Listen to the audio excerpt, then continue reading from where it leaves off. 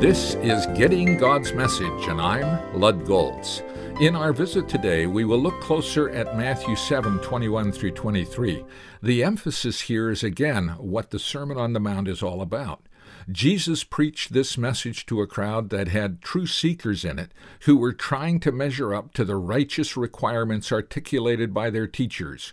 When John the Baptist and Jesus began preaching, it became obvious they were calling for repentance because no one was measuring up.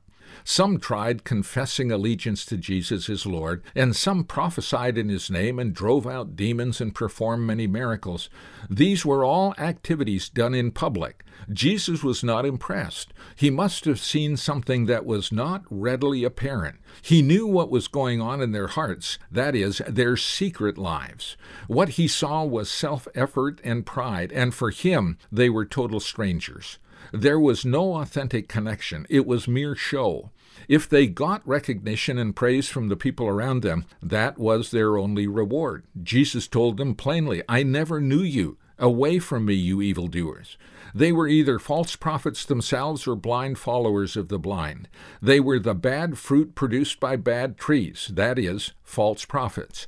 They were maybe popular on the broad road leading to destruction like the false prophets who come in sheep's clothing, but inwardly they are ferocious wolves.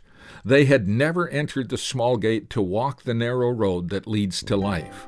Sadly, they missed establishing a relationship with Jesus by faith. He never got to know them because their reliance on their good works got in the way.